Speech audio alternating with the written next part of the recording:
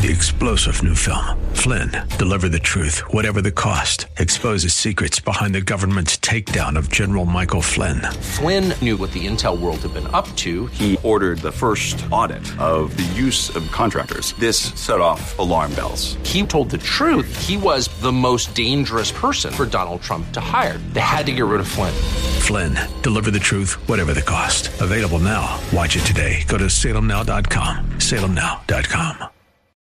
We don't know that. He may have been fine, but what we do know is John was saying the most important thing in your life, the spiritual health, man, it's good. Your soul is right. So I'm praying that every other area of your life matches what's going on in your soul.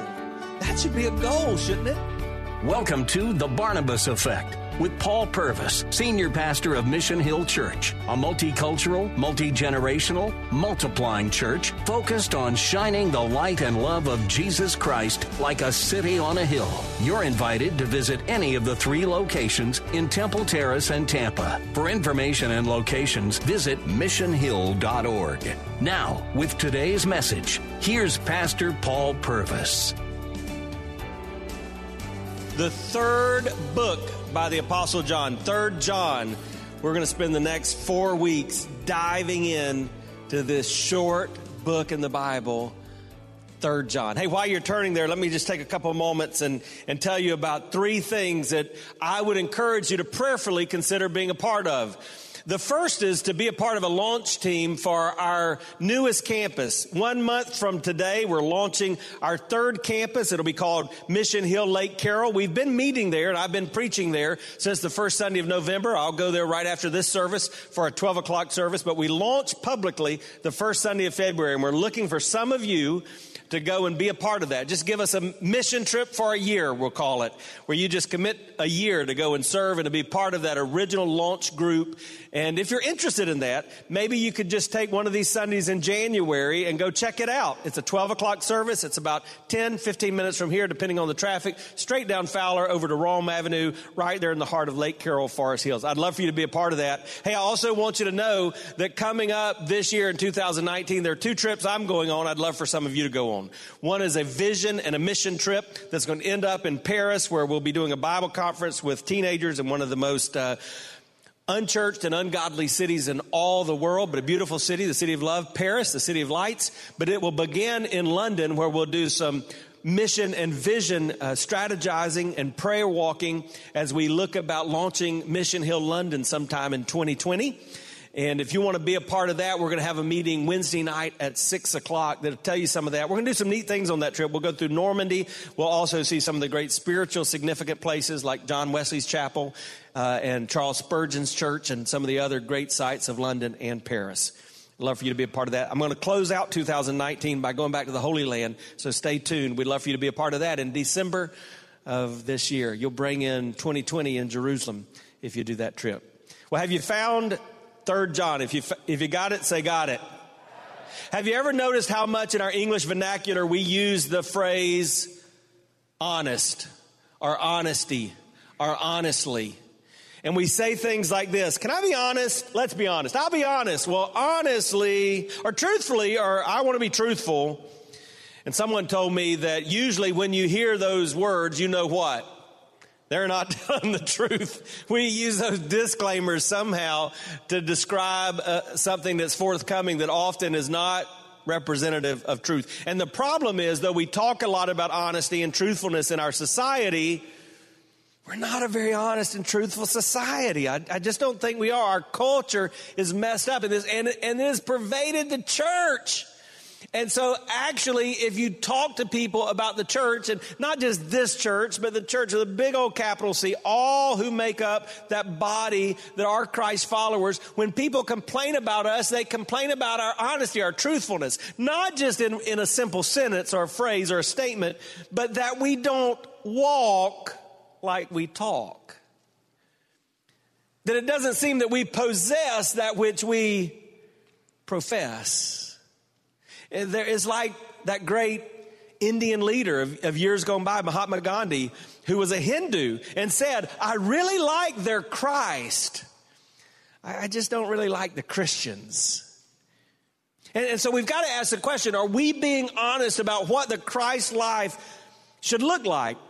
I was just listening to the radio again yesterday and heard one of the most popular Christian songs on the radio today. It's by Francesca Batticelli. It's called If We're Honest. Listen to what it says. Truth is harder than a lie.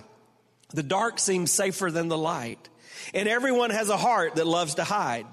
I'm a mess, and so are you. We built walls nobody can get through. Yeah, it may be hard, but the best thing we could ever do is be honest. Don't pretend to be something that you're not, living life afraid of getting caught. There's freedom found when we lay down our secrets at the cross. So bring your brokenness and I'll bring mine, because love can heal what hurt divides, and mercy's waiting on the other side if we're honest. So in the shortest book in the Bible, written by one of the most familiar characters in all of Scripture, John the Apostle, we find this principle, this Christian principle of walking the talk, of living in the truth and looking like what we profess. It's a letter. It's a letter to a friend. And the purpose of the letter is to commend the friend on the transparent truthfulness of his lifestyle. So we're going to look at this for the next 4 weeks. Today we're really going to focus on 4 verses, but I want to read the whole letter to you because it won't take long. So let's listen to the word of God in 3 John, beginning in the first verse. The elder to the beloved Gaius, whom I love in truth. Beloved, I pray that all may go well with you and that you may be in good health as it goes well with your soul. For I rejoiced greatly when the brothers came and testified to your truth, as indeed you are walking in the truth. I have no greater joy than to hear that my children are walking in the truth. Beloved, it is a faithful thing you do in all your efforts for these brothers, strangers as they are, who testified to your love before the church. You will do well to send them on their journey in a manner worthy of God. For they've gone out for the sake of the name, accepting nothing from the Gentiles.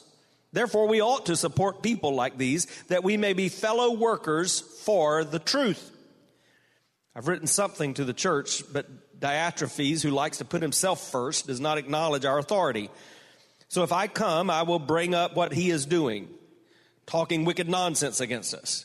And not content with that, he refuses to welcome the brothers and also stops those who want to and put them out of the church. So, beloved, do not imitate evil, but imitate good.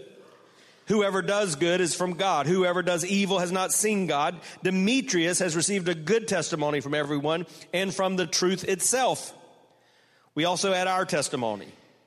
And you know that our testimony is true. I had much to write to you, but I would rather not write with pen and ink. I hope to see you soon, and we will talk face to face. Let's pray together. Father, in the name of Jesus, we gather once more, having read your word, perfect and true.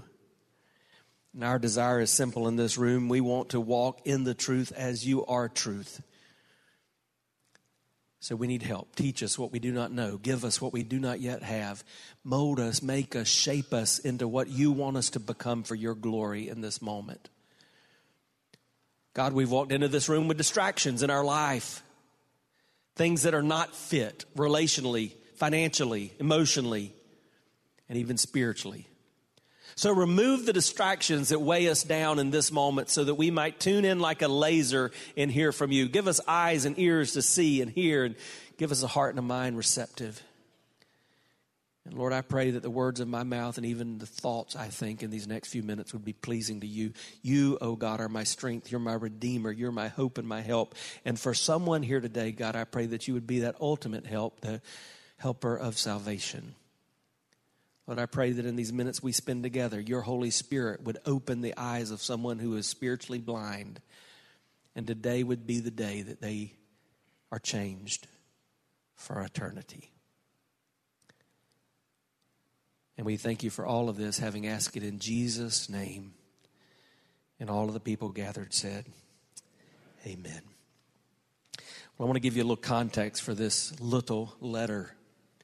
It begins by saying the elder we would understand it a little better if it said, hey, this is from the elder, because that's what it's saying. Who is the elder? The elder is a guy named John. You know him. He was one of the 12 disciples. He's the pastor at the church at Ephesus. He wrote the book of the Revelation while he was exiled on Patmos. Jesus looked down at him from the cross and said, hey, behold your mother. Take care of Mama, John. He wrote 1st, 2nd, 3rd John and the gospel. It's a pretty big deal in Scripture. And he gives us this little letter. And he writes it to a guy named Gaius. Who is Gaius? Great question. We don't have a clue. And one of the reasons is because Gaius was one of the most common names in culture at that time. Isn't it interesting that your name could show up in the book, in the Bible, and yet in the light of Christ, you're really not a big deal? One of the things we want to do if we are going to get fit is understand our place in his story.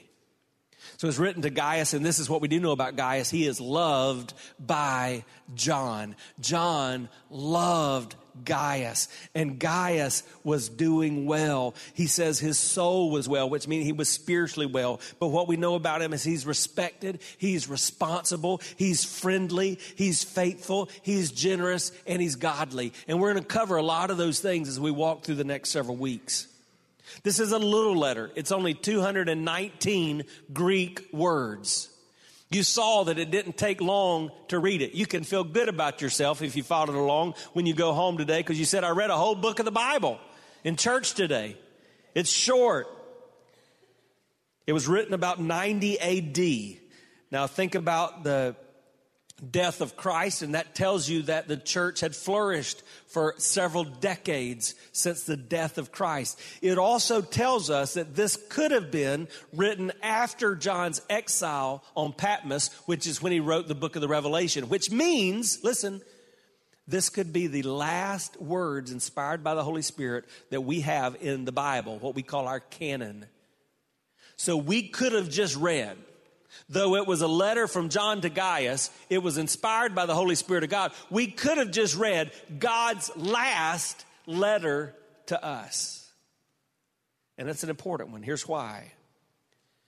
Because it deals with something important. John is commending Gaius. Why is he commending him? He's commending him for walking in the truth. He ends, in just a moment, you'll hear verse 4 by saying, nothing gives me greater joy than to know that folks like you are walking in truth. And that word true or truth is used 7 different times in these few short verses. We can learn the importance of walking in the truth and experiencing health. If you've just joined us, you're listening to The Barnabas Effect with Pastor Paul Purvis. Video of the message you're listening to is available when you click the Watch tab at missionhill.org. Thanks for sharing time with us and for sharing your financial gifts by clicking the Give button at missionhill.org. And now, with more of today's message, here's Pastor Paul Purvis. We've called this series, Let's Get Fit, because there's a lot of areas we need to get fit. And in this little study, I think you're going to see that it deals with being healthy spiritually, yes, but also being healthy physically and being healthy financially and being healthy relationally and being healthy emotionally. John deals with all of these as he writes these letters. So it helps us understand that as an individual, but also as a church. I want you to know something today. God's word speaks to us about our health in every area of our life. Now, how do I know that? Because every area of our life matters to God. Every area of your life is a part of your life that God wants to see work together for good for his glory. And we know that because it says in 1 Corinthians 10:31, so whether, look at this verse, whether you eat or drink or whatever you do all for the glory of God. God wants to work in our lives for our good and his glory in every aspect of our life. That means every choice we make matters. Just a moment, I want you to repeat this phrase with me because this is a take home, something you need to remember. Here's the phrase, every choice I make matters. We're going to repeat that in just a minute. I'm going to say it again. Every choice I make matters. Now repeat it with me. Every choice I make matters. So that relates to your finances. It relates to your physical health. It relates to your emotional well-being and your relationships. And it certainly relates to your relationship with God. I love what Ronnie Floyd says about this. Each choice you make will lead you toward or away from a healthy you. Your choices today will determine your fitness tomorrow. Choose now for your future to be fit. So here's what I want you to do. This is participation time. I want you to take out a pen, pencil, lipstick, mascara, Crayola, or 2 thumbs, whatever you choose to write with. And then I want you to take out the back of that bulletin or a screen or something you want to write on. And here's your assignment in the now. Here's what I want you to think about. Do this in a code. The person beside you doesn't have to understand it, but I want you to think about your health and what needs to be changed as we need to embark on a new year. What area needs some improvement? Where do you need to get fit? Maybe it's spiritually. Maybe it's relationally. Maybe it's physically. Maybe it's emotionally. Maybe it's financially. All of us have some areas we need to improve. Give yourself a little code there, because if we don't know what needs working on, we're probably not going to work on it. So give a little attention to what needs to be dealt with today. Right now, we're going to begin to focus on spiritual health. And the reason is, as your spiritual life goes, so goes the rest of you. Now, that shouldn't surprise you. You're gathered at a church on a Sunday morning, but I want to state that again just for understanding. As your spiritual life goes, so goes the rest of you. If your spiritual life is not good, don't come to me pretending that everything else in your life is good. That's not going to be the case. How do I know that? Well, I know that because of one of the favorite principles I had a chance to teach you in 2018. So I'm going to just review that with you. And it all revolves around 4 words. The first word is identity.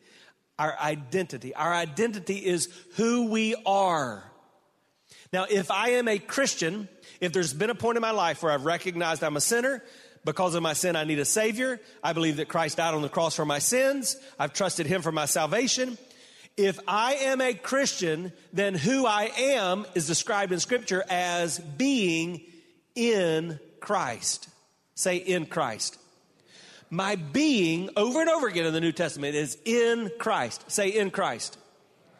And that is my identity. If my identity, if what is fueling me more than anything else in my life is my job or my relationships or my title or my income or what other people think of me, if any of that is forming my identity more than who I am in Christ, then I become spiritually unhealthy. If I'm healthy spiritually and understand that who I am in Christ is my identity, then I begin to see that my identity shapes my vision. My identity is who I am. My vision is what I see. If I'm in Christ, I see everything through the filter of who I am in Christ. If I'm off base spiritually, listen to this, I'm going to see things off base. I'm going to see things based on what others think about me. I'm going to see things based on my job title. I'm going to see things based on my bank account. I'm going to see things based on my physical health. I'm going to see things based on my impression of myself. And so if I'm off base spiritually, my sight, how I see the world, the filter I look through is going to be different. So the first word is identity. The second word is vision. The third word is emotions, because my emotions are going to affect how I go forward, and my emotions are fueled by what I see. Now, this is one of the things as pastors we see in people's lives all the time. They make decisions based on their emotions in the moment. And their emotions are not stable because their emotions are being fueled by a vision that is not through the filter of Christ, because their identity is not in Jesus. And so if my identity is in Christ, my vision is seen through that filter, and my feelings, what I feel, is governed by the Holy Spirit of God, not just by the whims of, she doesn't love me anymore. He doesn't appreciate me. I don't think they care about me. I don't like the way it feels outside. My feelings begin to be governed by what I know to be scripturally true in Jesus. I think if you would ask any spiritual counselor, they would say most of our problems emotionally come because our feelings are being governed by something other than the Holy Spirit of God. And when that happens, listen, our feelings influence our actions. So I've got my identity, my vision, my emotion, and my actions. My identity is who I am. My vision is what I see. My emotions are how I feel. My actions are what I do. Who I am influences what I see, which influences how I feel, which affects what I do. And so everything in my life is influenced by my spiritual health. If my identity, if my spiritual health is off base, I'm not going to be healthy. If I'm spiritually out of whack, every area of my life is going to be out of whack. We've got to get this right. And that's why I want to spend some time on this. In this passage, John, writing to his beloved friend Gaius, is commending him because he's spiritually right. He has a good, healthy testimony. Your testimony is what others are saying about you. It's your public witness. It's your reputation. It's what you're known for. I've got a friend, Mark McDonald. We were texting this week, and he's written a great book called Be Known for Something. And the reality is we're all known for something, right? Some of you are known for being a real positive person. Some of you are known for being a pooty pants. Some of you are known for being really smart. Some of you, some of you are known for being hard workers. Some are not. We're all known for something. It's our reputation. I saw this great quote from NBA legend Chauncey Billups. He says, "I learned early in my career that your reputation will beat you there, not meet you there, no matter where you go." Our reputation is not how we want to be known. It's how we are known. And John is writing to Gaius, and he says, man, you've got a good reputation. You've got a testimony. You are known for being all about the truth. So how do I get there? How do I get a reputation for walking in the truth? If that is spiritual health, how do I say, as I embark on 2019, I want to walk in the truth? Well, it's more than just knowing the truth. Do you realize that? It's knowing the truth and obeying the truth and living the truth. My friend Johnny Hunt puts it this way. It's not what you know, it's what you do with what you know that makes a difference. It's not just the truth you know, it's the truth you obey that makes a difference. What are you doing with the truth? Well, I want us to look at this passage again, just these 4 verses, and then let's do a quick evaluation. Verse 1, the elder, that's John, to the beloved Gaius, whom I love in truth. There's the first time. And by the way, can I just stop there and say, when love is healthy, it's never separated from truth. When truth is healthy, it's never separated from love. All right, that was free. Whom I love in truth. Beloved, I pray that all may go well with you and that you may be in good health as it goes well with your soul. Hey, look at that verse. Do you see that? I pray that all may go well with you and that you may be in good health as it goes well with your soul. Would you be willing for somebody to pray that about you? Hey, as we start this new year, I'm just praying that you're as physically healthy as you are spiritually healthy. See, the truth is we don't know what was going on with Gaius. He could have been ill, and John was saying, hey, I'm praying that since you're so strong spiritually, that you would be strong physically. We don't know that. He may have been fine, but what we do know is John was saying the most important thing in your life, the spiritual health, man, it's good. Your soul is right. So I'm praying that every other area of your life matches what's going on in your soul. That should be a goal, shouldn't it? You've been listening to The Barnabas Effect with Pastor Paul Purvis, an outreach of Mission Hill Church. If you're looking for answers to difficult questions or searching for a church home, you're invited to any of the 3 locations in Temple Terrace and Tampa. Details and directions at missionhill.org. The Barnabas Effect is here to provide listeners like you with biblical truth and spiritual encouragement. But it can't be done without your financial support. Your financial support helps us reach those seeking truth about God and themselves. Thank you for giving at missionhill.org. Weekdays at 9 a.m. Be encouraged by The Barnabas Effect with Pastor Paul Purvis on Faith Talk, AM 570 and 910.